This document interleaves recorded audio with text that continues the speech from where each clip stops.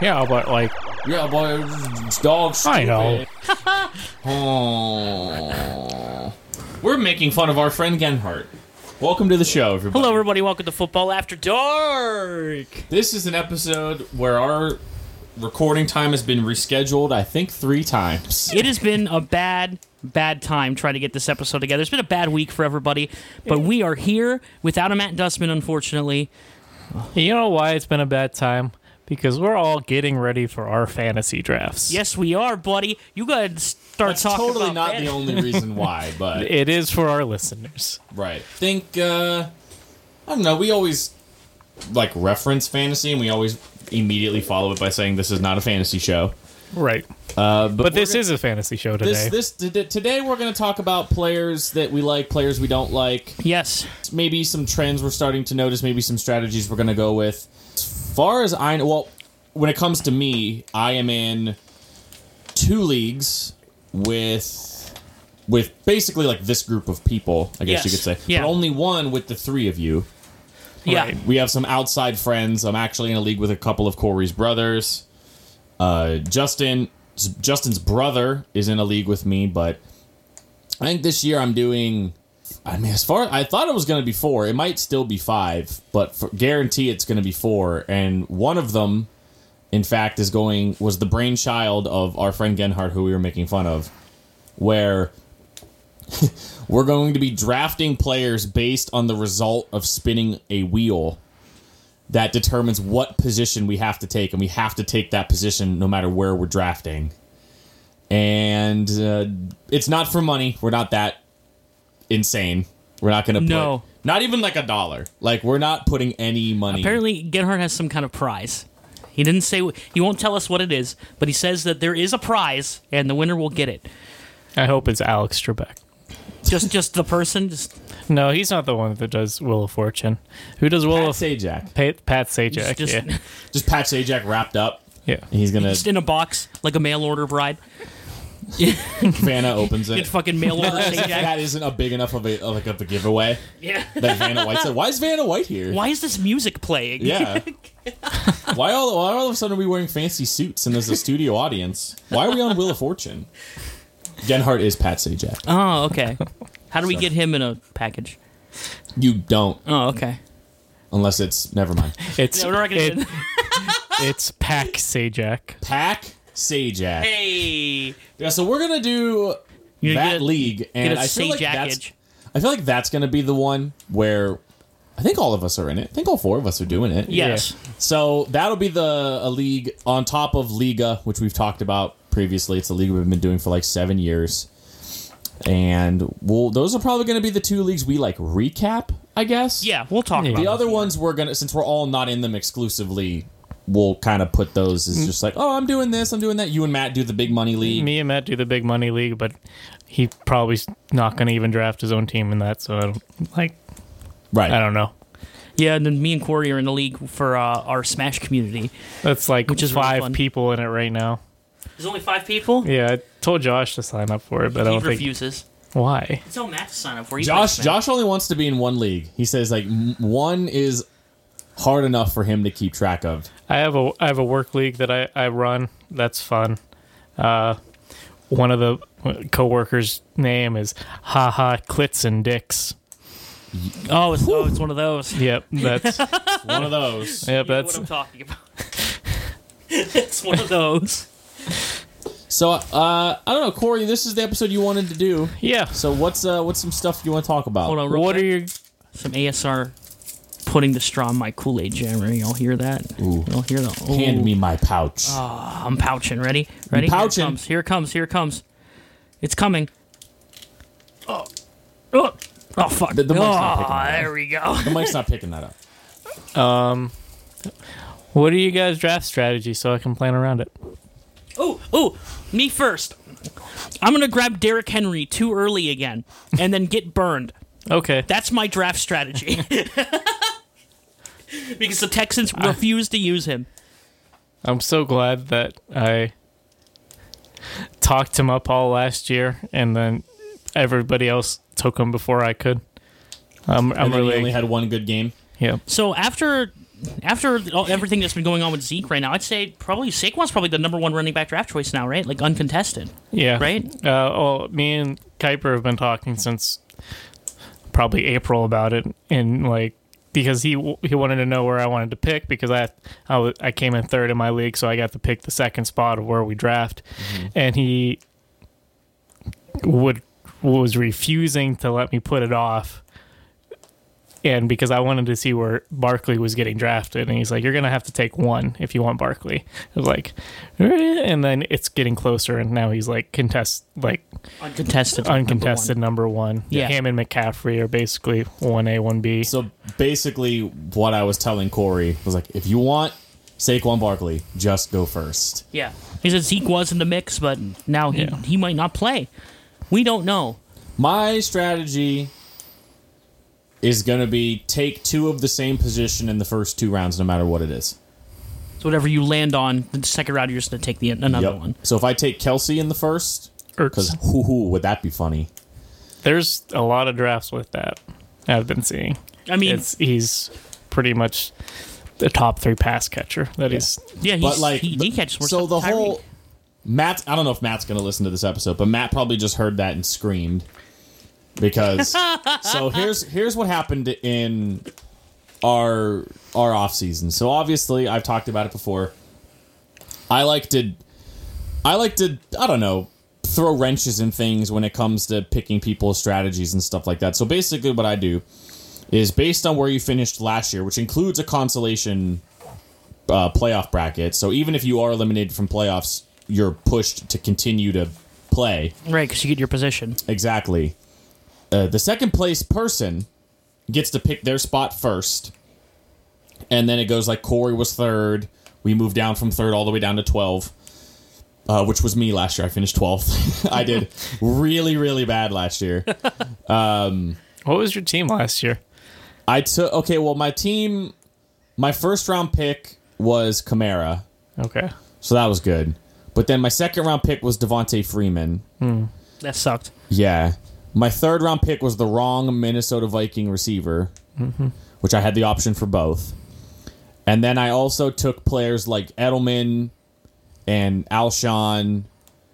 I think I took not Peyton Barber from the Buccaneers. I don't remember his name. Ronald Jones? Yeah, I took Ronald Jones. Did he get hurt? No, he never was played. He was just bad. He was just real bad. And then my quarterback was... I don't remember who my quarterback was. It was just basically like my team...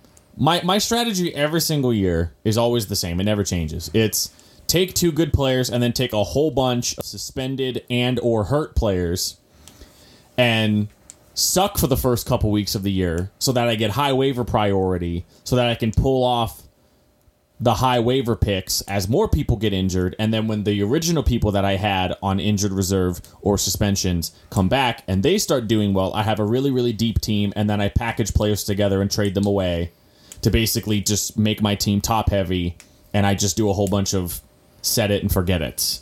Basically, that's my strategy every year. It won me 2 championships. Right, yeah. But since then I haven't. I mean, the last 2 years I finished like 4th, and then last year I finished 12th.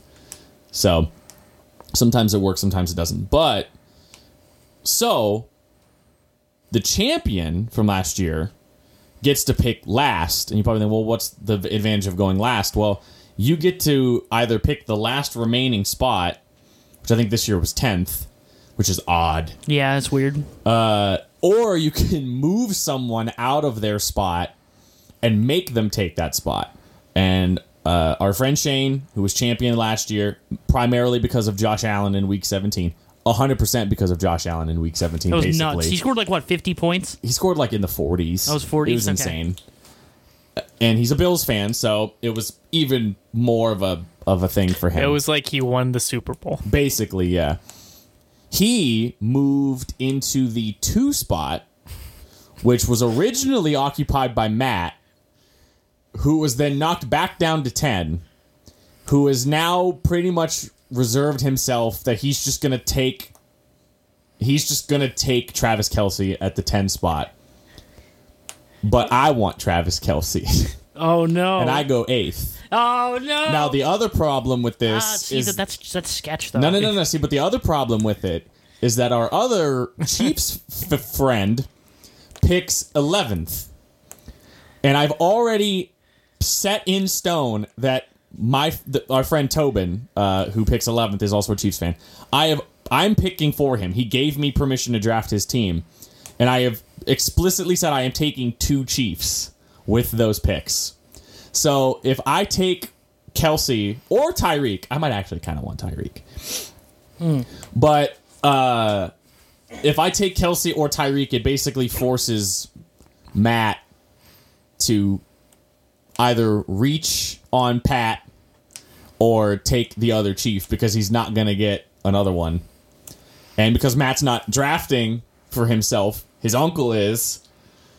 If I just take Kelsey, his uncle might just be like, well, there was no value there. And Matt might just quit. So I told you this happened before. What was it? Oh, it was 2 years ago. Yeah. Yeah, I remember. I don't know. I'm spooking. I'm giving Matt the big spook. Because all right, Even though he's not here. So if you take Kelsey and then Mike Dusty doesn't take a Chief, Tobin's gonna go Tyreek Pat. Yeah. Damn.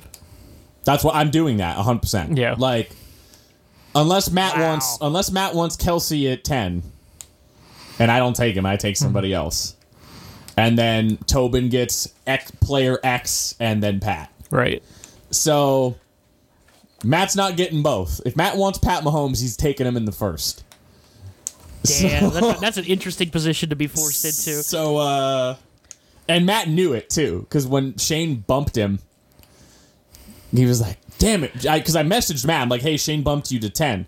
And he was like, damn it. He's like, who picks around me? And I was like, well, I think Ryan picks before you. And I was like, and Tobin picks after you. And Matt was like, not happy. Matt was really ticked off.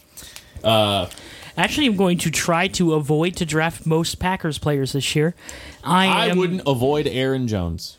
Well, I would love to take Aaron Jones if he's available. You know, but he's going to go early, I would think. Probably the second round, right? He's late second, early third. Yeah. But you know what that fucking dumbass coach of yours said?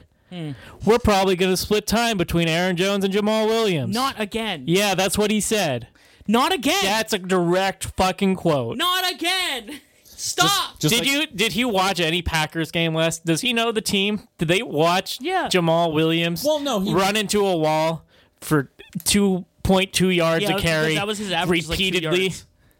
Well, Matt LaFleur was kind of busy coaching the Titans, so I doubt he watched a lot of the Packers. Watched a lot of tape from last year. You don't know that? He should brand new offense. Why would he watch it? Be like, that's not my offense. Just see how players look at practice, which is, of course, the end-all, be-all factor. You know what's really funny about that quote? What's really funny about that quote is what was the problem with Tennessee last year? Not running Derrick Henry? They gave the ball to Dion Lewis and not Derrick Henry.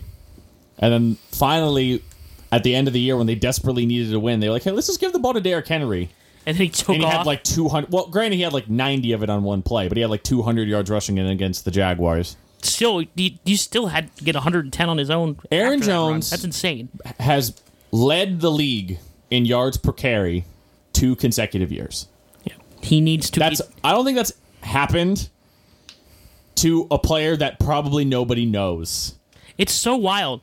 He should be front and center of the run in that team. Yeah. It's like not disputable. I don't understand why they keep disputing it.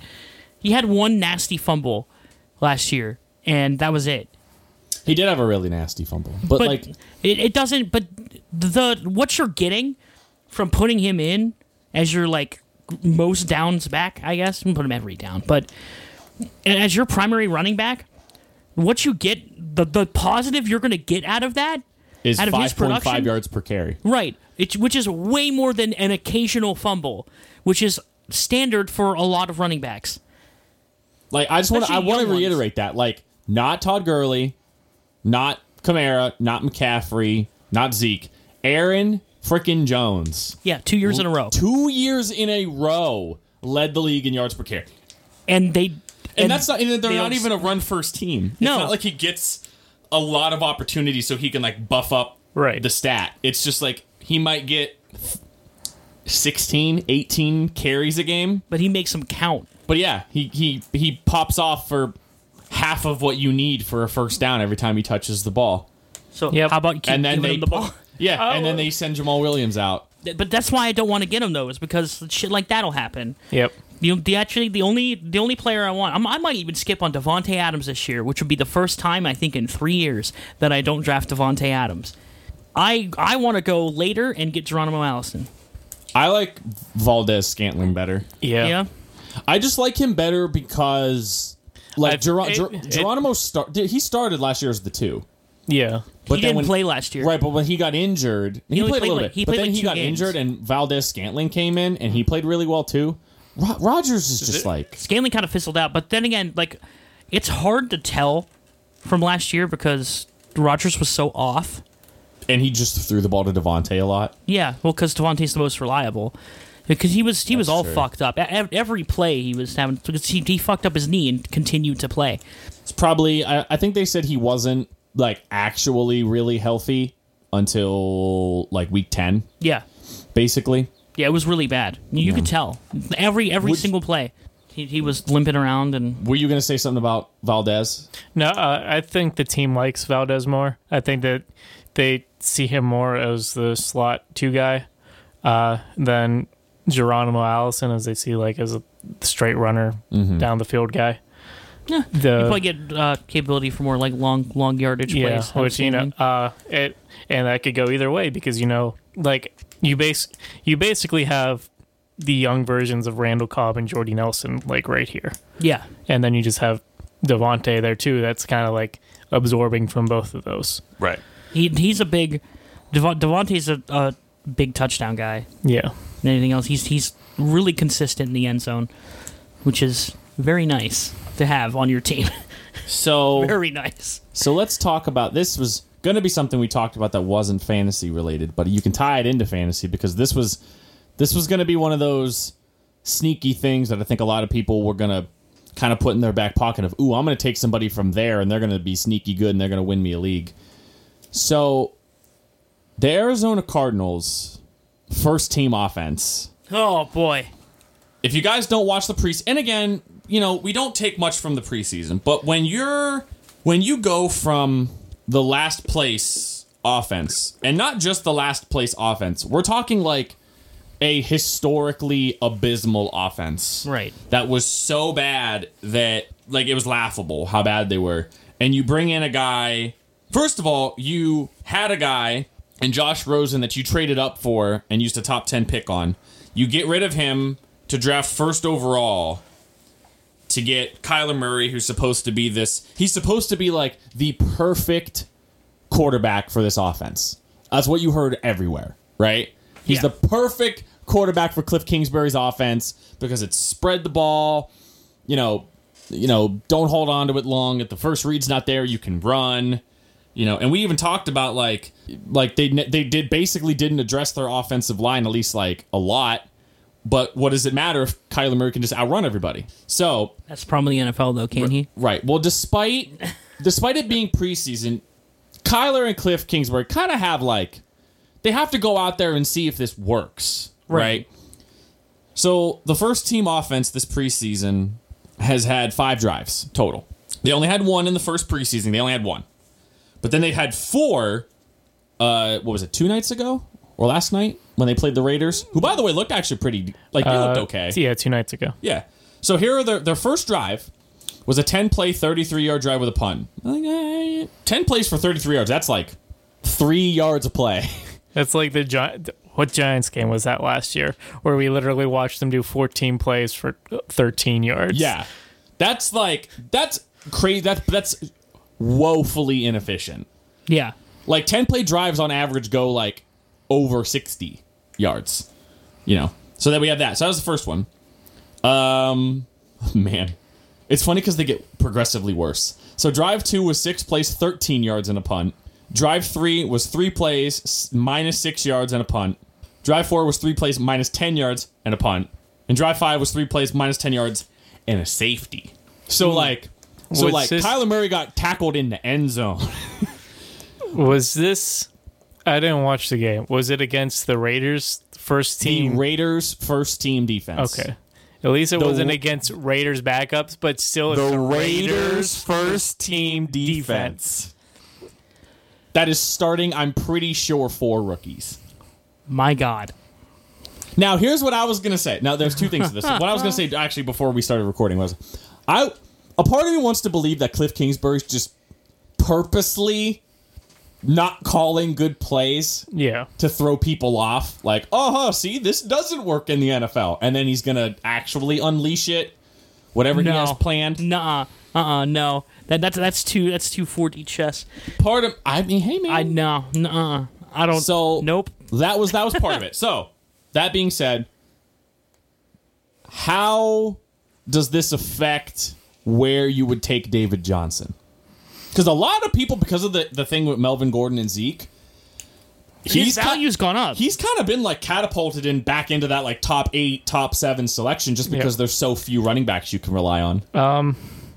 I see him. All right, so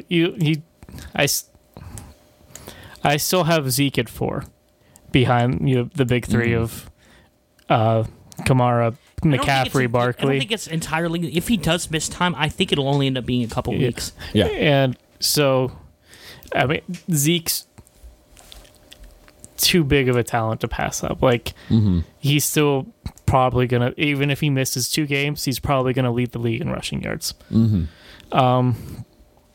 But then I have DeAndre Hopkins next after those 4 running backs. And then I had David Johnson, but now I'm leaning more towards Le'Veon Bell at that spot. And I might even consider Chubb or Connors over David Johnson. I would too. I think I would put both Chubb and James Conner over David Johnson. See, I don't like my thing with Chubb has always been okay. He's just explosive. No. The Kareem Hunt thing. No, I mean, Like, I don't think it happens, dude.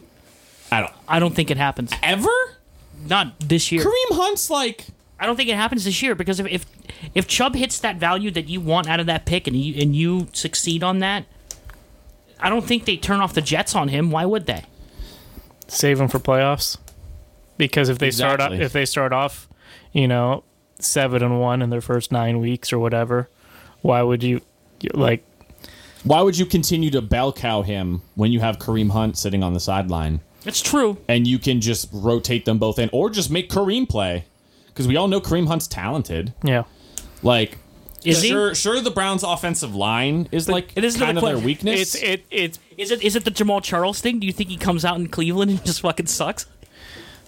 no. Jamal Charles He was hurt and older. tattered. Yeah, he was older. He was hurt. Yeah, I know. But I just want to make that meme. What- I would love that I'm trying to. because I hate him. All right, so you'll have it would kind of if that happens, you'd pretty much have what Adam Thielen was last year. You'd have this beginning of the year till close to the end of the year, you'd have this amazing wide receiver that gets 10 catches a game, whatever, and then when you need him during your fantasy playoff games, he just doesn't show up. And there's been, I know at least one person that lost their league because Thielen wasn't the Thielen he was at the beginning of the year. Your father. Yep. Well, that's 2 people then. Who was the other one? A guy I work with. Oh, really? Yeah. Because the person in Liga that had Thielen was Shane. He ultimately won, Right. but he had a lot more. also had McCaffrey, and he picked up Josh. He actually drafted Josh Allen, but didn't play him. But then played him late in the year when Allen went off randomly the last 5 games of the year. He just had genuinely a good team, but if you could eat the production that Thielen dropped off, and I guess that's the same thing with Chubb, is that you have to draft Chubb with the mindset of when Kareem Hunt comes back, there could my bad. very, very easily be I don't want to say a drop off in production, but there's going to be a drop off in the amount of touches he gets. Yep. And if the Browns are as good offensively as we think they're going to be, that means that there's going to be a lot of times when they're getting the ball in the third quarter and the fourth quarter with a lead, and they're trying to run the football. And if Kareem Hunt is in the game and not Nick Chubb, like, they're not going to throw the ball to Nick Chubb. Right. They're just going to run it. Even though I'm pretty sure, Nick Chubb can catch. He can, He yeah. can't catch as good as Kareem Hunt can. No. So That's another thing you have to consider where you might have, they might set them up as like a Ingram Kamara situation. But that's why I wouldn't put Chubb's still like a second round player. I wouldn't be able to put him above like a Connor or even still Dave Johnson, I don't think. Because like Dave Johnson hasn't been good since 2016. I remember that. He missed all of 2017. And Last year he was terrible. last year he was. Last year everything on that offense I was know, terrible. but still, But how much you have to ask yourself, but you really do have to go into this. Dave Johnson's such an interesting case because you have to walk into this year asking yourself, how much have they actually improved? We don't know. We don't know. And that's we don't know because their 6 drives have netted a total of negative yards and a safety. It's a huge gamble. They haven't gotten past the 50-yard line. I personally won't take him. I will avoid him. I want to avoid Dave Johnson. I want to avoid Zeke, and I want to avoid Melvin Gordon. This is my favorite question every single year. If I know there's one thing I can do in fantasy, it's not always draft the best players, but I think my best attribute in fantasy is avoiding the bad people. I feel like outside of last year, because I really, really wanted Ronald Jones to be good in Tampa, just because I liked him in college. Yeah. Who are the players? Because you already kind of touched on it. Who are the players that you are just not touching, just not taking? Throw Antonio Brown in that. I can't. There's until I see that he's not Antonio Brown. There's going to be a moment where his value's just too. Great. If enough people pass on him, I draft him middle of the second round, I would expect him to go by then. Mm-hmm. And if he doesn't, I might be inclined to pick him. I do not want to take him early. No. Definitely not a first round pick. Even if I pick late, even if I pick 12th, no. Last year, mine was Jerick McKinnon. And you were right. I was right. The sirens are on our end, not yours, guys. Sorry. Big right. But then this year, my Jerick McKinnon is Dalvin Cook. I agree. Yep. Everybody, and I want to like him so bad because I love Gary Kubiak, and he always makes good fantasy running backs. He does. I hate that offensive line. I hate his injury history. I just don't believe in it. And not conversely, but along the same lines, I'm not really looking. I'm trying to avoid the Minnesota receivers because I still don't like that line. Mm-hmm. That they go against Chicago, who has a good defense. It's also a gamble. Green Bay's got a really good backfield now. Yeah, it's on the up and up. Detroit's defense should be on the up and up. It's just bad situations. It's playing a lot of really good defenses this year. Another thing that kind of gets blown under pushed under the rug is Mike Zimmer doesn't want to throw the ball. Yeah, he wants to run the football, which is hilarious given the fact that he has a running back that is so inconsistent with his health. And I'm glad you brought up Gary Kubiak because obviously the first thing I think of is Arian Foster when he was in Houston. Oh, man. One of my favorite players ever. That was one of my favorite teams ever because it was him and Andre Johnson. Oh, my God. So the thing about stretch run plays is that you kind of have to be it's going to sound really weird, but a smooth runner. It kind of has to look effortless, right? A lot of people would talk about when Arian Foster would run. It kind of would look like he was gliding. He was very soft-footed, right? It didn't look forced. Dalvin Cook is a one-cut, up the field, hit you in the face running back, which is why he's been hurt. And that doesn't fit especially with an offensive line that you mentioned that isn't very good. So you're asking these offensive linemen to get out and run, because when you run stretch zone, you don't have like, oh, I'm blocking this guy. You run to a spot and you block who's there. So if you're not athletic and you're not good enough to do that, it's gonna implode. Like, it's not going to work. So I agree with Dalvin Cook, especially. I don't want Dalvin Cook at all. I also don't want Josh Jacobs for the Raiders. I mentioned last week how bad their offensive line rankings are. And I feel like the Raiders are going to be one of those teams that John Gruden and Mark Davis want to prove to the world that the Antonio Brown trade was worth it. So they're just going to throw the ball a lot. I don't think Josh Jacobs is going to have just the workload. Right. He could be like a low end value pick. I think this goes without mentioning. I'm not taking a single player on the Redskins. Not one. Nope. Not any of them. There's none there. Not one. The Redskins don't have an offense, as far as I'm concerned. You might be able to like flex their defense into your lineup every once in a while, like when they play like other bad teams. You know, because their defense will be out there a lot. Yep. Because they can get sacks and maybe some interceptions. They have a couple good players. They got Ryan Kerrigan and Josh Norman, and you know they got a Sweat in the draft. So they got a couple good defensive linemen. Got some good linebackers. Where did Okay, Landon Collins is a Bear, or where's Landon? No, he's a Redskin. He's a right? Redskin now. Yeah. Okay. Yeah.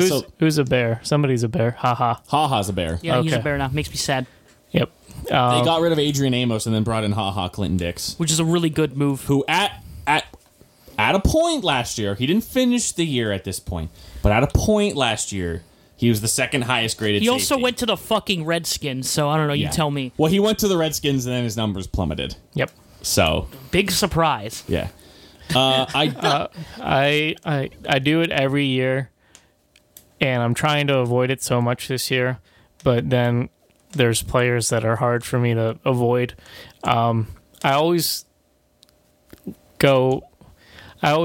take the rookies too early. I think I take just because of recency. You know, they're in your head. You know, you're thinking about, okay, they'd be so good here. You know, and it's. You know, it's what you you don't get what you expect, Right. like any of the time. Especially with rookie wideouts. Right. So I'm trying to avoid that this year. But then there's, you know, I see some people like David Montgomery and Devin Singletary for the Bills. No. I do like. I really like Devin Singletary. Well, no, I like McCoy. I like McCoy. If he's going in like the 9th, 10th round, yeah. if you could be getting RB1 in the 9th, 10th round, because you know that team's going to run the ball. They don't have people to throw to. You're right. He's gonna be splitting carries with Josh Allen. Split. Can Josh Allen be a flex to a running back? Come on. I think Singletary's stuck behind, because if McCoy's proven if he starts out good, they're not gonna take carries away from him, and then you still have Frank Gore between that, who's gonna be change of I pace. totally forgot about Frank Gore. Singletary would probably be a really, They really have good TJ Yeldon safety too. net. Yeah, So that's a crowded backfield. Yeah. Yeah, I'm nervous to pick any of those players. But that's why I like McCoy, who's going in the 9th, 10th round. yeah, that's really good though. Yeah, because That's great value. yeah, Right. You could Like, really get it. If he doesn't work out, oh well, you lost your 10th round pick. Yeah. He's your 4th running back you've taken. Eagles guy, I can't think. Miles Sanders. Miles Sanders, I like him too. I do too. He's like another later round guy. I think he has a really good chance of starting. I like these.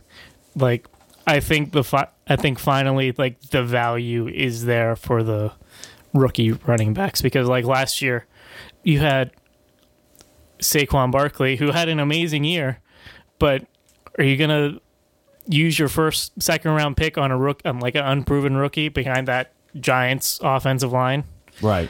I was avoiding it. I love Barkley. I was avoiding it. Last year you didn't want him Right. because you were so nervous about it. Yeah. Which in the grand scheme of things, Barkley last year was a great fantasy player.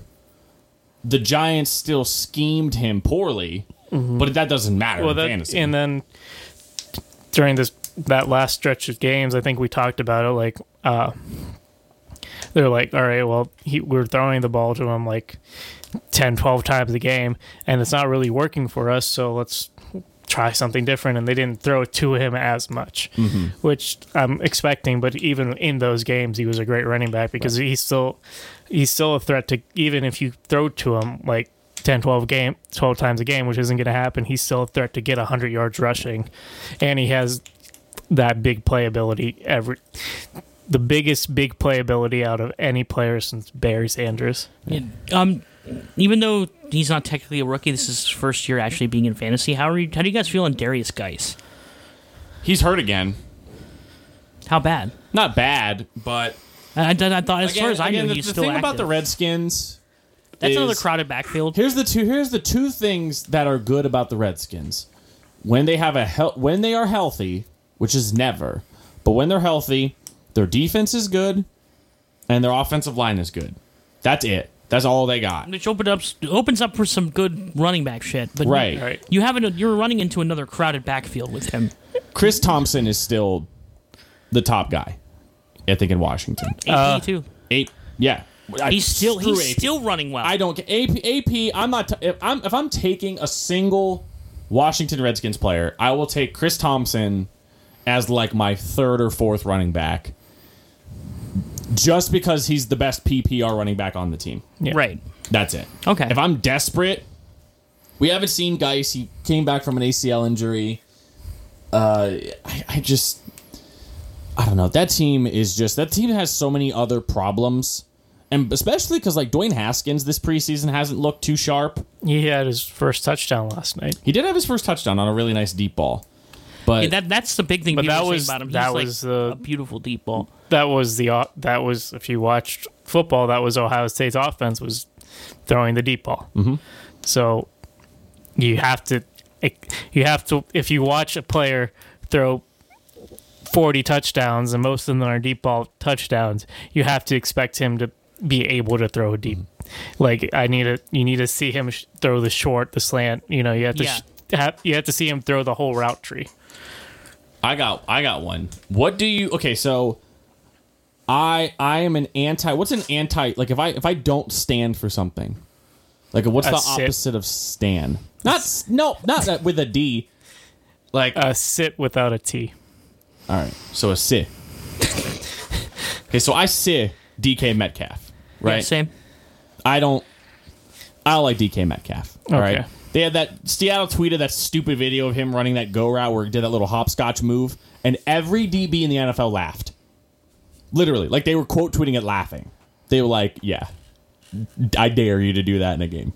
Like nobody does that. No one does that stupid little hop, skip, turn your hips. No one does that. It's the NFL. Like, so we all know DK Metcalf has a route tree that consists of 4 things: deep routes and screen passes.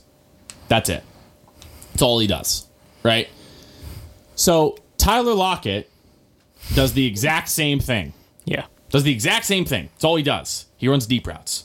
Yeah. He and I always do that. He and Russell Wilson combined for a perfect passer rating last year. Perfect. Yeah. So why did they draft him? Because they're trying to get Russell Wilson a passer rating of 312 point so basically, whatever. Yeah, so basically they took a player in the draft that does the exact same thing that they already had a player Who does it rather Tyler well. Lockett, who does it really well. The only difference is that he's bigger. That's it. It's the only difference. So my question is, why do the Seattle Seahawks think they're the Oakland Raiders of the 80s? Okay, so But the actual question is, where do they rank to you? Oh, Lockett. Like, is Lockett miles ahead of DK? Yes. Or is it like, okay, Lockett's been there, he has the experience, yeah. and we're just assuming, which is a good assumption, that it's going to take a while for Metcalf, because he's a rookie receiver and they adjust very slowly, to get acclimated. With the absence of Doug Baldwin last year, Wilson developed a really good connection with Lockett. I don't see that slowing down or changing. He's going to be the number one there now, and we'll see how that shakes out. It'll be very interesting. Like I said, he doesn't have the deepest route tree. So I think it's a little bit. I think it's better than Metcalf's as far as I know. I think he's like way better route tree than Metcalf. Yeah, he can run a good. He can run an out, right. So which Metcalf can't. right, So. and that right there, like just those things there are going to give you a lot more value out of him. He's a proven receiver. He was great last year. Metcalf, it's concerning, and I would avoid him like the plague. So last year, Seattle ran the ball well over 50% of the plays. Well over. And I don't think that's a trend that's going to go down. So you're already short for targets as it is. I like Metcalf as in the fact that he's a run blocker. He's a big guy. There's not very few defensive backs that's going to get around him if he's blocking right and not getting called for pass interference or holding or anything. So if he's able to run block well, that's just going to help the run game, and that's still having him be able to catch the deep ball from Russell Wilson, who's a top 3 deep ball passer in the league. Just helps him stay on the field even more. I definitely think he's going to start this year just because of his versatility in the run and the pass game. He'll easily start. He's got to be like the number 2 Would you take Lockett before him though? Oh yeah, Easy. Yeah. Just from There's the familiarity there. just from ADP value alone, average draft position. It's funny if you go back and look at Tyler Lockett's stats from last year. I don't think he had a game where he had more than 4 catches. Nope. But he had. They were all touchdowns. But they were all touchdowns. Yeah. like they're almost every single time he touched the ball, it was a touchdown for more than like 50 yards. or it was just a huge yardage play. Yeah. He caught the. Was it him or Doug Baldwin who caught the one against the Chiefs on Sunday night, which was like the prettiest ball that Russell Wilson's ever thrown in his life? That was Lockett. I that remember Lockett? that. Yeah, I remember that. I was freaking excited on my fantasy team. I loved it.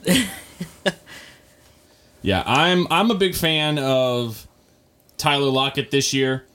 Strictly like kind of what Corey said from an ADP standpoint. Yeah, absolutely. That's a player you can get later rounds. The Seahawks running game, and you mentioned it, they ran the ball more than anybody, and it's not like they were very...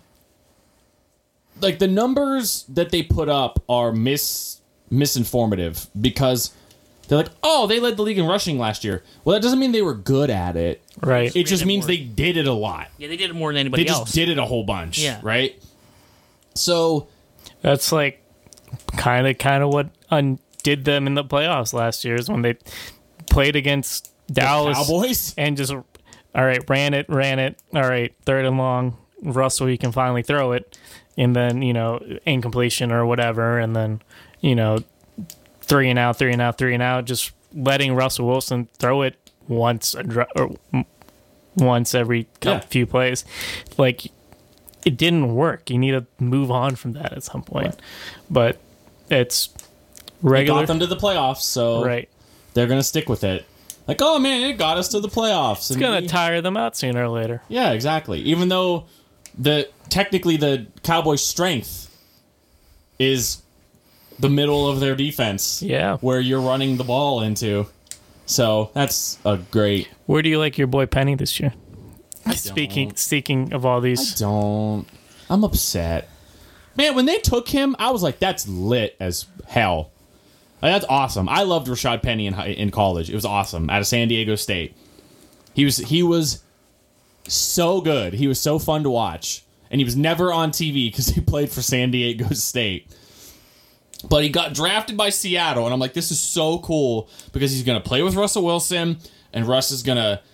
Extend plays for him. He's going to catch a bunch of passes, and they're going to run the ball effectively. Not with Chris Carson for some asinine reason that Chris Carson is ahead of him, despite the fact that I feel like every single other week Chris Carson has some weird phantom injury that knocks him out for a drive, and then he ends up on an injury report, and then he doesn't play, or he plays half the game, or whatever, and it makes me mad.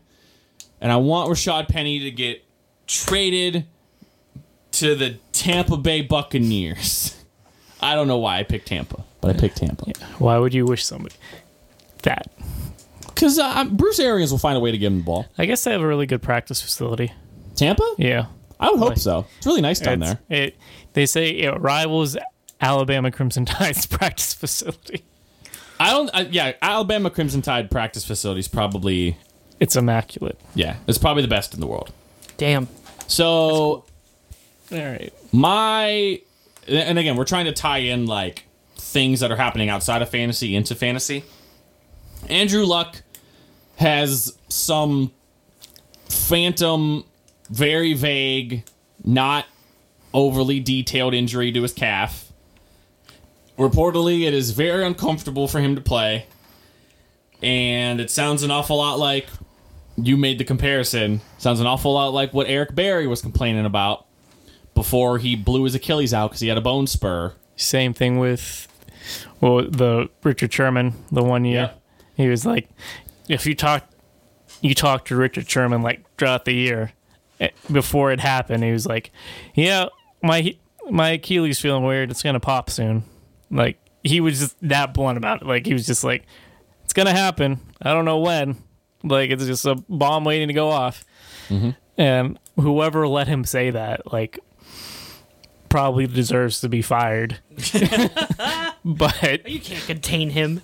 So, You just say it anyway. how worried are you about Andrew Luck's health, and how does that affect where you would take certain Colts? Because we all know if Andrew Luck goes down, like, The team sinks. yeah, like that team goes. ship sinks. That team's gonna go as he goes. Ty, the 1 year with the half year Andrew Luck, when Andrew Luck had the ruptured kidney, Ty led the league in receiving yards. So he'll probably be fine. Well, they're gonna feed him. Yeah. They have to. They don't have any choice after that. Yeah, they don't have the versatility at that position yet. At least we don't know yet, because Paris Campbell, we don't know yet. Paris Campbell is the same thing as T.Y. Hilton. Which makes me so mad. I don't understand why teams do that. Depth. So they have an identity after their star player goes down. You need a wide receiver 2 on that fucking team. Like that. each other. That's the point. They needed another receiver. Then you don't have depth. That's why Juju and Antonio worked, because they're not the same player. That's why a lot of people are like, oh, man, it's just going to be the exact same thing with Antonio. No, that's not. They're different players. Juju is not as fast. He is not as quick. He is much more strong and physical and better at going up to get jump balls than Antonio is. It's totally different. Which makes me mad when teams like the Seahawks go be like, man, we have a guy in Tyler Lockett who's real good at running deep routes. Let's draft a guy who's real good at running deep routes and play them both at the same time. What's safety going to do? I don't know. Can only go to one side of the field. Right. There's not two safeties on the field. Ever. There's only ever one safety. Well, then you have to play that other safety up in the box for what the running back that you use 60% of the time. I'll tell you, I actually would not at all consider putting the Colts defense in if Luck went down. Oh, if he goes down? Yeah. If the Colts defense, if Luck plays, the Colts defense are like a sneaky, Yeah. like flex, not flex, but like a sneaky Stream. stream defense you could put in. Yeah, but- Because you get to play against the Tennessee Titans and Jacksonville Jaguars offense. Right. And the Houston Texans sometimes. Houston's going to put up points. Not with anyone else other than DeAndre. That's all you need. Apparently. Not with anybody else. Like, Will Fuller by week 5 will be hurt after. Okay, so here's going to be the timeline for Will Fuller this year. I'll lay it out right now. You ready for this? Week 1. He's going to have 3 catches for 113 yards and 3 touchdowns. Because the only time Deshaun Watson ever throws to Will Fuller, it's just for touchdowns. That's it. Wasn't that the stat last year or Yeah. the year before? Like, literally, he had like 4 catches for 4 touchdowns. Yeah. So week 2, he's going to have 2 catches for 80 yards and 2 touchdowns. Week 3, he's going to have 5 catches for 30 yards, but 5 touchdowns. Will Fuller's going to be on pace to get like 40 touchdowns. And then in week 4, he's going to blow his ACL out again. For the 4th time in his career. And that's going to be it. That'll be the end of Will Fuller. And then Kiki QT will come in and catch 2 passes a game. One of them will be really like fancy looking, and people are like, wow, is Kiki QT the next like compliment to DeAndre? No, not really. You could throw the ball to DeAndre, and anything within arm's reach, he's going to catch it anyway. So it doesn't matter how many people you put on him. Just put it in a place where the defender isn't standing. Like, throw it down at his shins. They should just have the center get replaced for a long snapper on Houston, just to give Watson time a more buffer to throw. So he's not getting hit when he's 15 yards back from the line of scrimmage. Yeah, because he's got the arm strength anyway. Yeah, he's gonna have to throw it. He sacked 61 times. He's gonna have to throw it 20 yards for a 5-yard completion. You know something funny, because this is gonna be, and this was the other thing, transitioning from quarterback to quarterback. So Dak Prescott, again, a little bit outside of fantasy. Dak Prescott reportedly turned down a $30 million contract because he wants $40 million a year. Why? Because he wins a lot. Because that's a quarterback stat. Not because of him. It's a pitcher stat. Listen, wins are quarterback stats, confirmed by Jimmy Garoppolo. Because, man, there was nothing else impressive about what he did other than the fact that he won. That was it. What, when he came in? Yeah. It was a lot more impressive than just the wins. I mean, he played okay. Have you seen him since that year? No, because he got killed. Yeah, he played 3 games last year. It was very average. He was not that great. He was very okay. I don't think he's going to be like the second coming or anything, but like he did some impressive shit. You can't front that against him. I'm not. But anyway, Dak Prescott wants $40 million a year because he's crazy. And if I'm Jerry Jones, I am purposely keeping Ezekiel Elliott away for this year because I want Dak Prescott to be awful, and I want our team to go 5-11. So Dak will take $18 million a year because that's what he's worth. Whatever. No, you know what Dak's worth? He's worth whatever the highest paid backup quarterback is getting paid. That's amazing. So Nick Foles. Yeah. Well, he's a starting quarterback. No, he's not. He's still a backup quarterback? No, he's not. He's a backup quarterback playing quarterback for the Jaguars. You ready for this playoff game, Bortles? Man, the year went pretty fast. I only thought it was week 2. It's playoff week 2, baby. Yeah, playoff week 2. Playoffs. Yeah, exactly. That's his dick hitting the table. Yeah, it is. You gotta wake Nick up and let him know it's the playoffs. You have to wake him up when September ends. Aww. It's not September yet. But yeah, Dak Prescott's not worth $40 million. That's absolutely asinine. Yep. Wake me up when December ends. December? That's when the playoffs. Oh, okay. I like that. That's when the dick on the big dick Nick comes on out. It unretracts from inside of his body. It fucking hulks out, dude.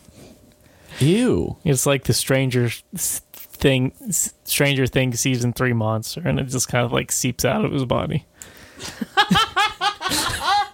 I haven't watched Stranger Things. Just made out of all the souls from the people it's crushed.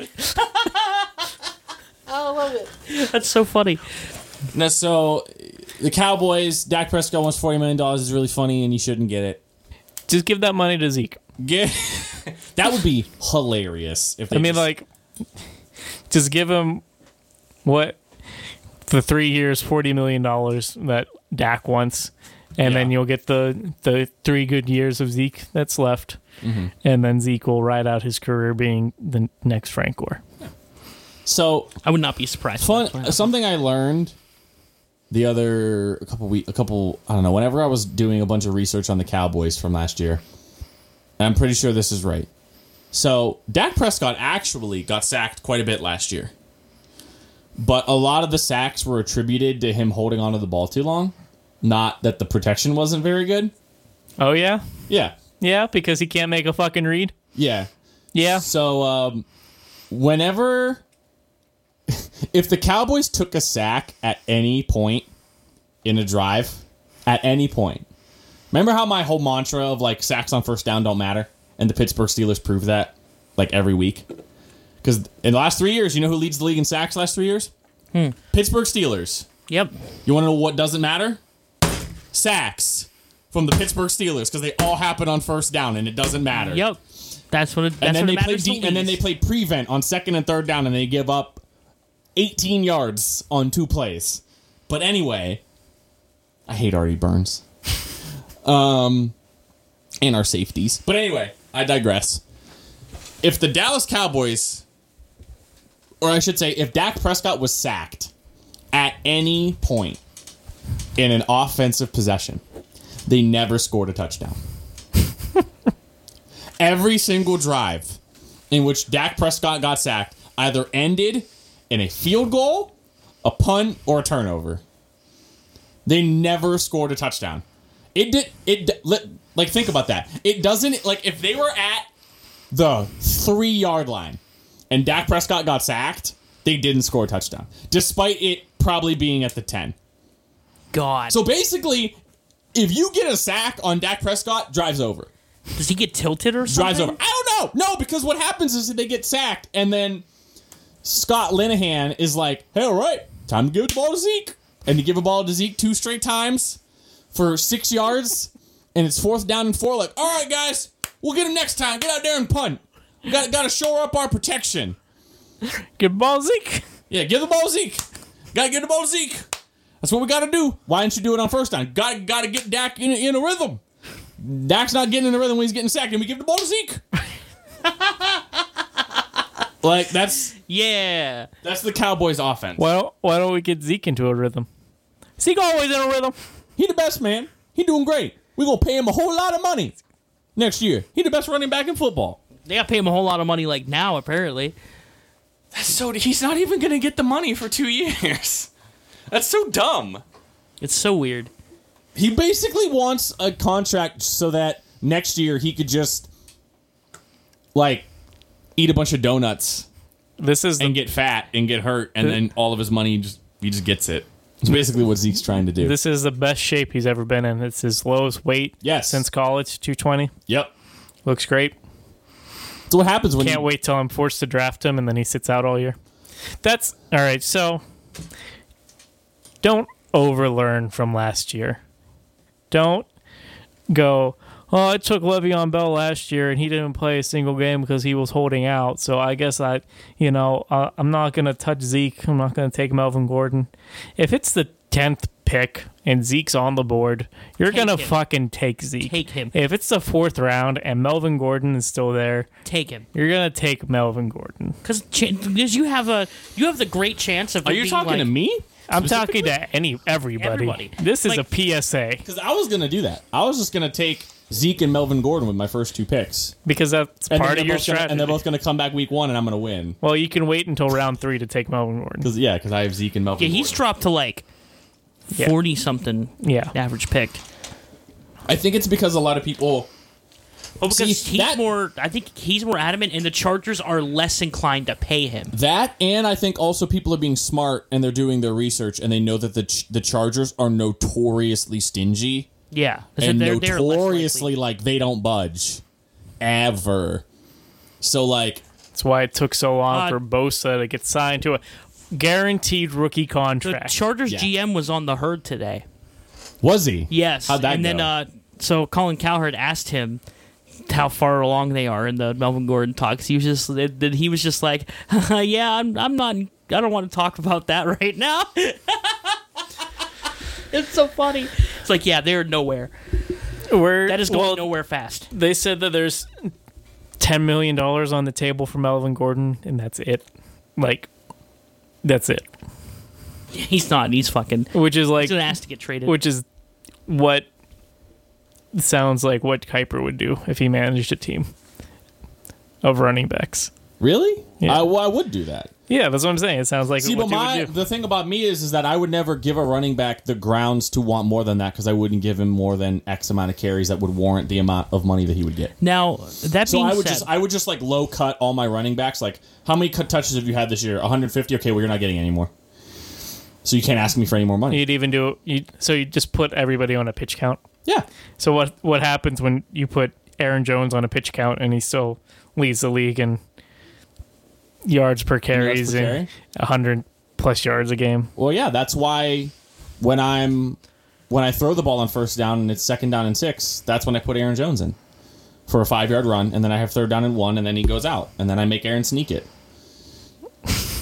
Like, I don't know. Like, if I ever ran a team, I would basically do the exact same thing the Eagles did, which was like, we're just going to get a whole bunch of running backs that are all remedial talents and just cycle them so that none of them can hold us hostage with their contracts, because running back contracts are cancerous and they're landmines. So no thank you. We're going to pay our left tackle, we're going to pay our center, we're going to pay our D lineman, we're going to pay our quarterback, and that's it. That's all we're going to pay, because everyone else is expendable. That's why the Eagles are good. Quarterback's expendable. Well, for them, maybe. As long as it's the playoffs. Nick Foles was not very good the year they won the Super Bowl in the games he started in the regular season. They basically won games. But they still won because quarterback's expendable. For the Eagles, yeah. Like, if it had not been Nick Foles, that they would have not won. Like, take any other backup quarterback in the NFL and throw him on the Eagles against the Patriots. Like, they're not going to win. Nick Foles is actually, like, probably one of the most... He's probably the only backup in the NFL that could warrant being a starter outside of Dak Prescott. Like, when you really think about it, like, Nick Foles is the only starting quarterback... I should say, Nick Foles last year was the only backup quarterback that had actually played an entire season and actually done well when he started the full year and made the playoffs. So, like, I joke that Nick Foles isn't good. He's average. So, like, but if you took, like, Deshaun Kaiser, because, oof. Or if you took, like, Tyrod Taylor, or if you took Derek Anderson, or Sam Bradford, and put him on the Eagles in the Super Bowl against the Patriots, they don't win. No, Nick Foles is still better than that. Yeah. He's still a backup quarterback. Yes. But he's like a top-tier backup quarterback. He's an A-plus backup quarterback. Dak Prescott is... An S-rank backup quarterback. Did Chip Kelly trade for Sam Bradford, or did Chip Kelly trade Sam Bradford? He traded. I'm trying to think of this timeline. Sam Bradford.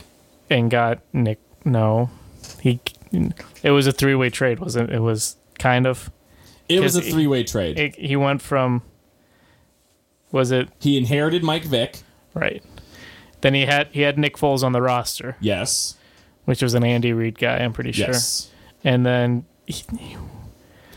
Nick Foles went to the Rams at some point. Mm-hmm.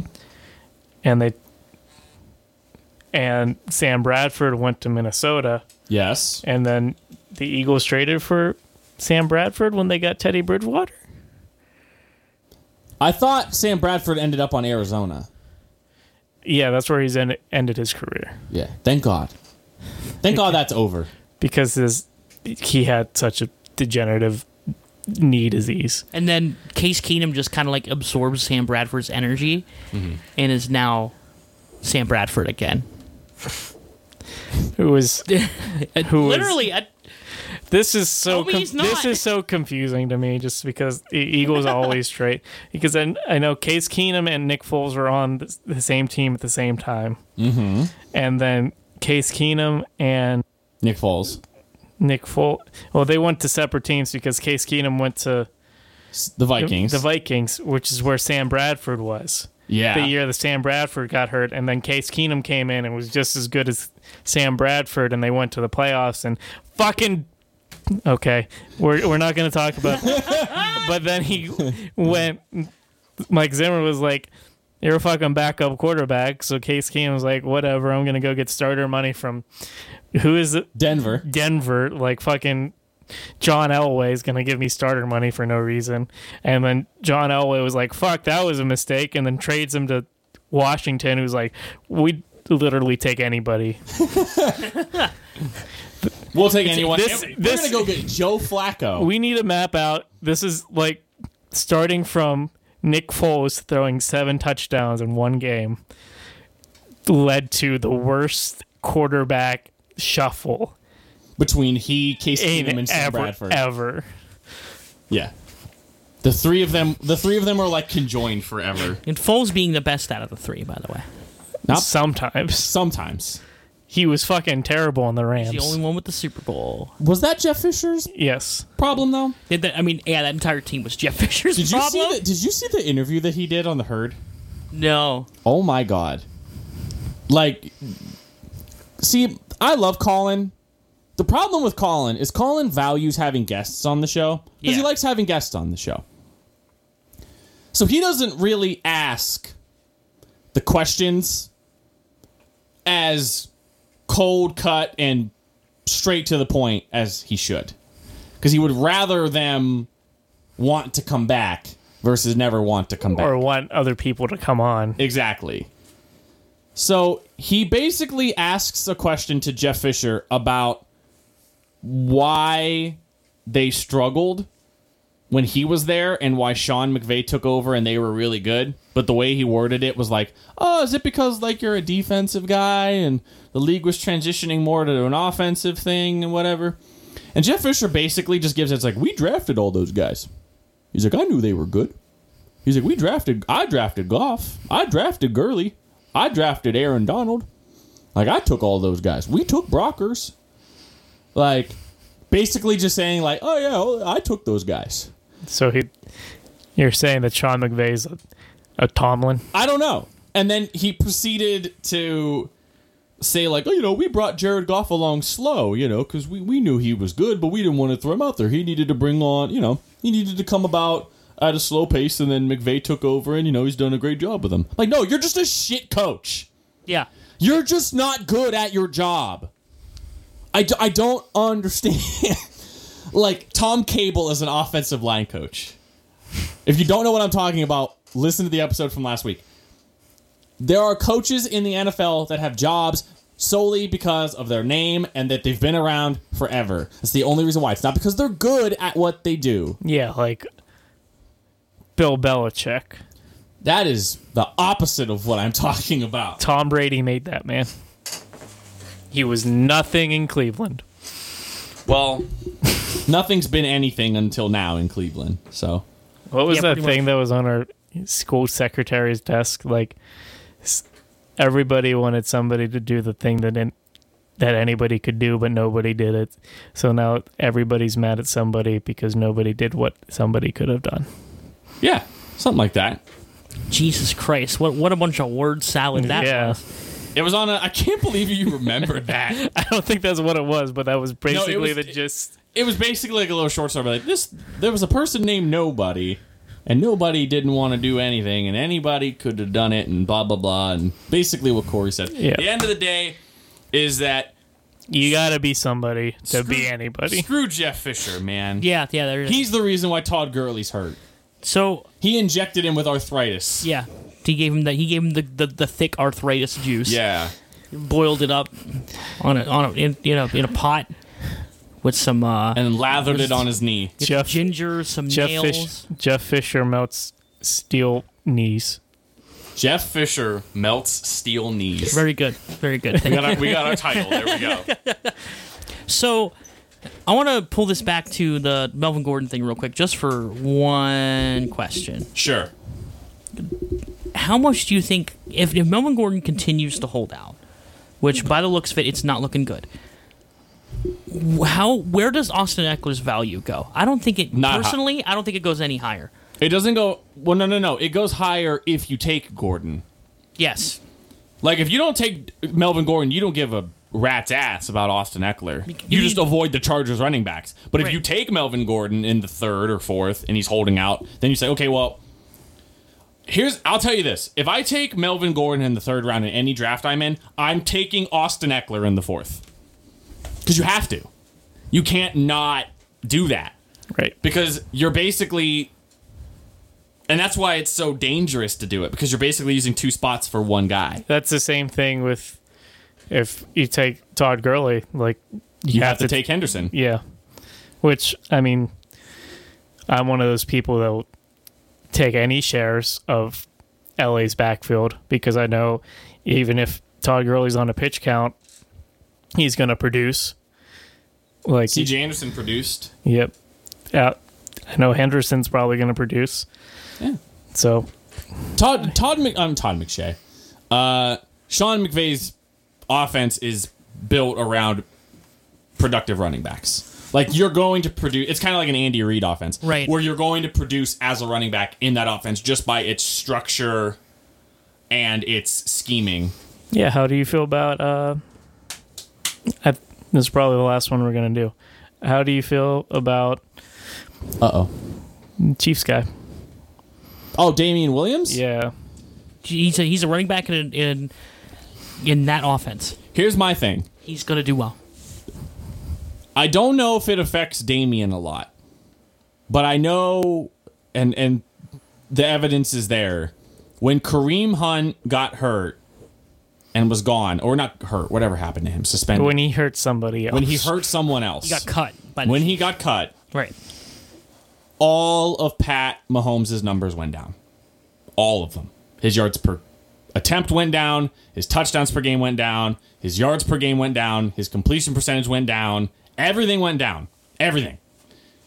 Now, he still was putting up good numbers, but, like, it's one of those things that, like, you didn't notice it in the Chiefs' box score at the end of the game that Kareem Hunt wasn't there, but you noticed it from Pat's game, like Pat's play, that Williams is just not the talent Hunt is. Yeah. So, like, in the one-on-one situations where Hunt's going to succeed, once the ball is in Hunt's hands, Williams is a different player.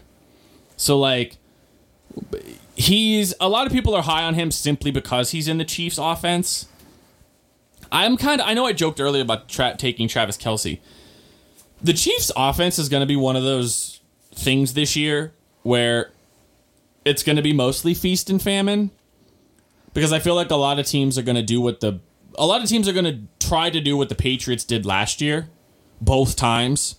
Yeah. Which was we're gonna pick. We can't do both. I mean, the Patriots kind of did both in the playoff game, but teams are gonna be like, we're gonna take one of these people away. We're gonna take Tyreek away, or we're gonna take Kelce away, or we're gonna take Harris away. They're going to take one of them away. McCole Hardman, whatever it is. And you kind of have to play almost like Russian roulette with Chiefs offensive players, in a sense. Because, like, the games that Kelce goes off, he puts up, like, 25. Yeah, but you also have those games where he has 3 catches for 20-something yards. Exactly. You have games where Tyreek has 40 points, like the game against the Rams. And then you have weeks where Tyreek has 2 catches for 18 yards. And he has an end around for 8.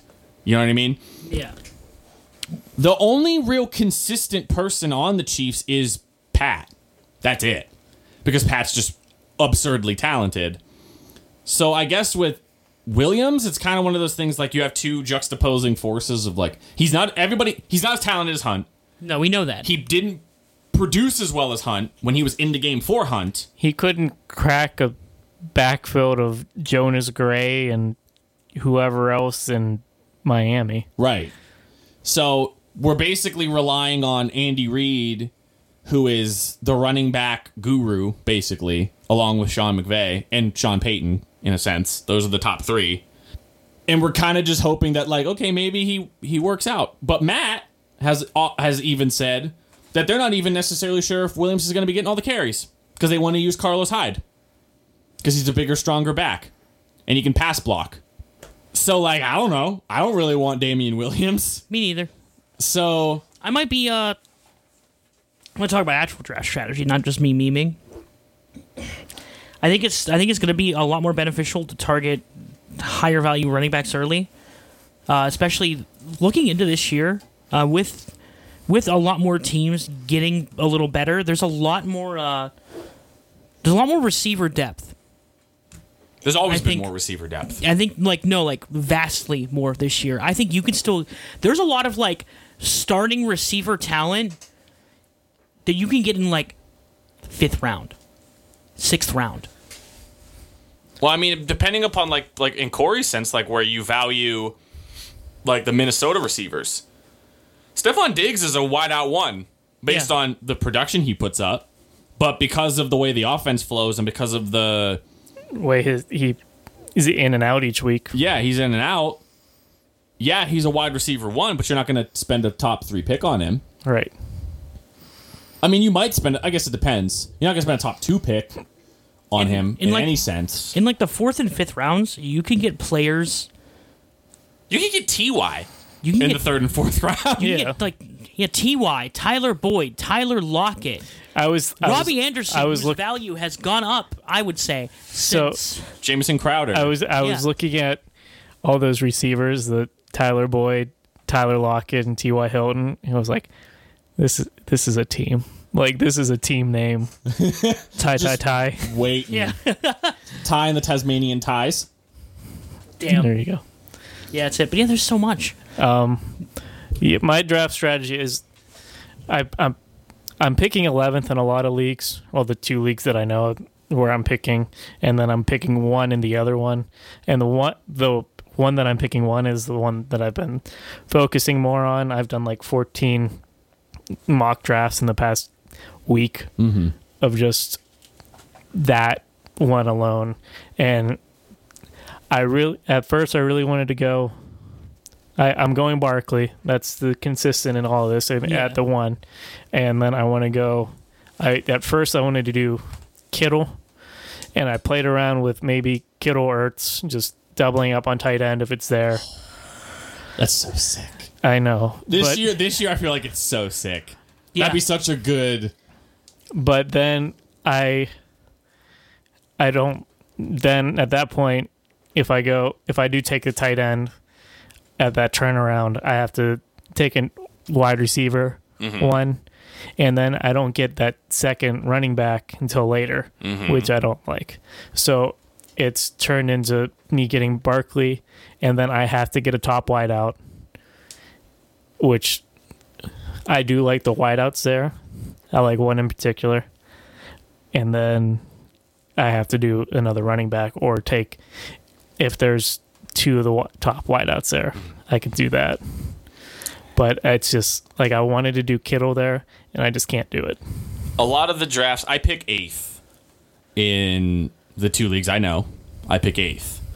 One of them's a 10-man, the other's a 12-man. So the difference between waiting 4 picks and waiting 8 is kind of a big deal. Right. My 8th overall pick has been pretty consistent, but with the whole Melvin Gordon, Ezekiel Elliott thing, I might have to rethink it. My 2nd and 3rd round picks have varied between this idea of I want to fill my entire starting lineup with just 2 running backs, 2 receivers, and a tight end in my first 5 picks. And also doing the opposite, which is I'm just going to prioritize like one position. Like I'll get like 2 running backs and my flex will be a running back, and then I'll take a tight end. Wide receiver 0. Wide receiver. Wide receiver 0. Yeah. Like wide receiver 0 strategies or running back 0 strategies. And then overly prioritizing a quarterback for one of the people I'm taking. So like just to get the double points, the double dip. So in an instance, say for example in the 3rd round I'm picking up somebody like a Tyler Boyd, right? I'm waiting until like the 3rd to last round and I'm taking Andy Dalton. Now that sucks because Andy Dalton's my quarterback, but with AJ Green being hurt, I'm like, okay, like the only person he's going to throw the ball to is Tyler Boyd. Or a situation like Tyler Lockett. I'm taking him in like the 4th. So in the 5th, right around the corner, I take Russell Wilson.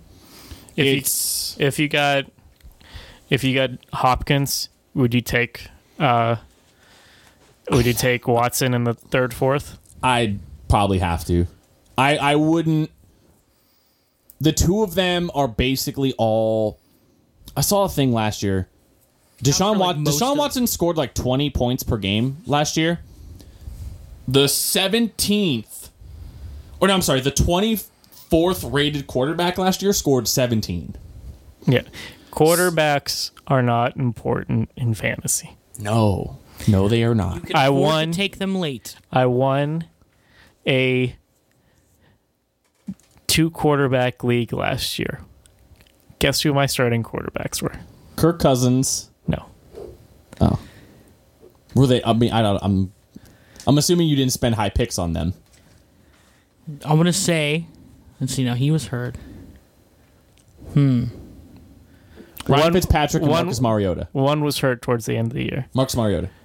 My starting quarterbacks were Derek Carr, Andy Dalton until he got hurt, Yeah. and Oh, then yeah, I it was was gonna say, and then it was Sam Darnold.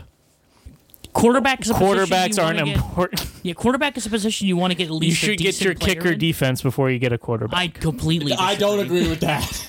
I think you can get a quarterback. I think you can safely get a quarterback in the middle, and it will propel you just fine. You need having receiver running back depth is literally the most important thing in fantasy. You need to have it.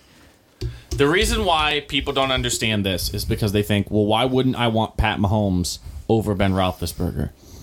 I said, yeah, you and would. and I said you would. The difference is that the gap between how many points Pat's going to score on an average basis. We're not talking week to week because we all know there are weeks where one of them can score 40 and the other can score 8. We know that. But on a week to week basis, on an average basis, the amount of points that Pat Mahomes is going to score versus the amount of points Ben Roethlisberger is going to score is so ridiculously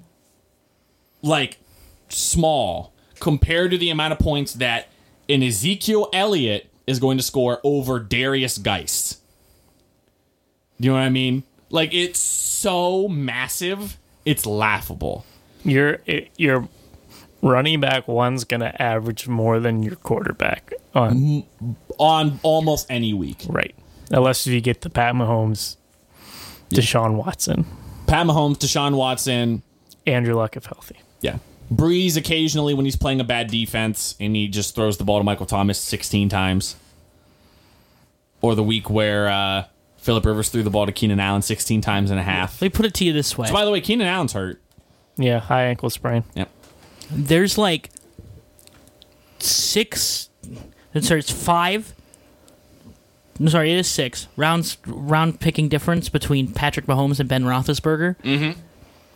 And So that's 6 rounds. right, 6 rounds. So if you take let's Pat Mahomes averages in the second round, right? Yeah. So let's take another good player from the second round. Let's take Keenan Allen, Okay. right? And then you dip 6 rounds worth of receivers after Keenan Allen, and you're looking at let's see, Dante Moncrief and I saw a strategy today that you might Marvin Jones Jr. if you don't get Juju. I don't know if you're targeting Juju or not. People are going late rounds. They're taking Moncrief and Washington just so they get that second guy. I don't think either of them are going to be the second guy. Oh, you don't? No. As far as who gets the most targets on the team, Yeah. I don't think either of them are going to be. You think it's going to be Vance? Yeah. Oh yeah, absolutely. Ben loves throwing the ball to him. It doesn't matter. Here's the thing people have to understand. When it comes to the Steelers, it's not about what is the most efficient. It's about who Ben likes to throw the ball to. Because he's going to throw the ball to whoever he likes. It's kind of Because it's his offense. The offensive coordinator is his quarterback coach. So he listens to anything Ben says. So if Ben wants to throw the ball to Vance McDonald 8 times a game, he's going to throw the ball to Vance McDonald 8 times a game. So I would take Vance before I took either of them if I was interested in that. Mm-hmm. There's a lot of sneaky tight end picks this year that I feel because I've never valued tight end very high. there's a pocket that I like. I have one too that I Yeah. haven't mentioned. Yeah, mine's. I have to get one that. What is it? The 4th, 5th turnaround. My brother's one of those people that he's convinced himself that he can't not have one of the top 4 tight ends. He's like I need it. I can't stand looking at that spot and seeing 8 points every week. It helps a lot because if you get especially if you get one of the top three. I mean, there's like 10 games of the year you're going to be outscoring somebody in one position. There's such a huge cliff between the top 4 tight ends and then everybody else, and it's a little bit easier to go looking for like receivers and some running backs. And that's why the double tight end thing is outside of the year where our friend Genhart did it with Jimmy Graham and Rob Gronkowski. Which was insane. And he won. Yeah. He didn't win just because of that. He also had DeMarco Murray. Who had the 1,800 yards Yeah, he season. had 1,800 yards. But, like, we all know that, like, you can't just have one good player. Like, you need to have a good team. But he did the whole Rob Gronkowski, Jimmy Graham thing. And the reason why I think this year is another good year for it is because, like you said, or like what you said, if you have one of the top 3, if you have Ertz, I guess Ebron could be up there, but He's like not with second Jack tier. Doyle coming back. He's a second tier. With Ertz, Kittle, and Kelsey. If you have one of those 3 guys, you're going on 10 to 12 weeks of the year. You're going to outscore the other person at that position. But if you have both, there's going to be like maybe 8 weeks where you're outscoring them at tight end and at flex because they score more points than most flex people do. Yeah. Because your flex is going to be your 3rd best running back or your 3rd best receiver. But if you have 2 of the top tight ends, you're going to be you're guaranteed to score more points than 2 of the other players on the team you're going up against. Yeah, it's not a bad strategy at all. And it's going to be But by double digits. But the on most parts. only problem with that is you're punting earlier on either your second running back, second wide Right, out, and or that's even where you first make the wide out. sacrifice. Yeah, you have to make a sacrifice there, and you have to play. You have to play. If you're doing that, you almost have to end up playing waiver more efficiently. Yeah, you than other have to people. have the more guaranteed guys. There is Right. one, and I'm not going to say, there is one of those top 3 that I feel like is going to finish much lower than people think. And I don't want to say who it is, but I think there's one of them. Not because he's not going to be good, He's not gonna be as good. Just because of certain things going on the offense, I feel like there will be one of those top 3 that someone's going to take in the top 3, top 4 rounds, and they're going to be like, man, like I took him. He's supposed to be one of the best tight ends in the league, and he's like average. Yeah, Kittle. It's going to be one of those. So I'm not saying who it is. you can make a case for any of them, really. I can't see that Like, happening you have- to Ertz or Kelsey. You have, Ertz is still one of the. I favorite think the targets for Philly. least likely one would be Kelsey, just because it's a proven offense where he's been proven for years and years. But you can also make the case like, all right, there's a lot of mouths to feed. This is Pat Mahomes' second year. He might not just be throwing prayers to Kelsey as much. Now that he has a more understanding of the offense and how defenses work in the NFL. You have Kittle, who made 800 yards after the catch last year. Mm-hmm. That's almost unheard of. Like, and to replicate it, that'd be insane. You have Ertz, who is one of the many mouths to feed on the Philadelphia offense, especially since you might have like a good running game for the first time in how long? Yeah, it's possible. Yeah. All right, I gotta go. With that, we're gonna wrap it all up. Here, so we're gonna wrap this up like pretty abruptly, but we got to get out of Hope here. you all enjoyed the fantasy episode. If you'd like to hear more from us, make sure you hit us up. Go ahead, like, subscribe, do the jam. I'm begging you to sub to our fucking podcast. There's gonna be Special surprises. there's gonna be an announcement in the deep cut that Justin's gonna make, and if you don't know what the deep cut is, that means you don't pay us to listen, and we don't care about you. Yep, go to patreon.com/FADPOD, and if you subscribe, even at the $1 tier this week, I will put my announcement up on there, along with the special thing that's coming up. I'll talk about it on there. Special. Make sure you follow us on Twitter, at twitter.com/FADPOD, where we are FADPOD. getting more consistent with the updates as the season approaches. Corey does a really good job with posting stuff up there. He's our social On media occasion. guy. Me and Justin just kind of peruse. Fuck off. Yeah, we just kind of, that's kind of what we do. God, I wish I could just fuck off. Off. All right, guys. Bye. Ah! Look at that nice break of sound. Christ.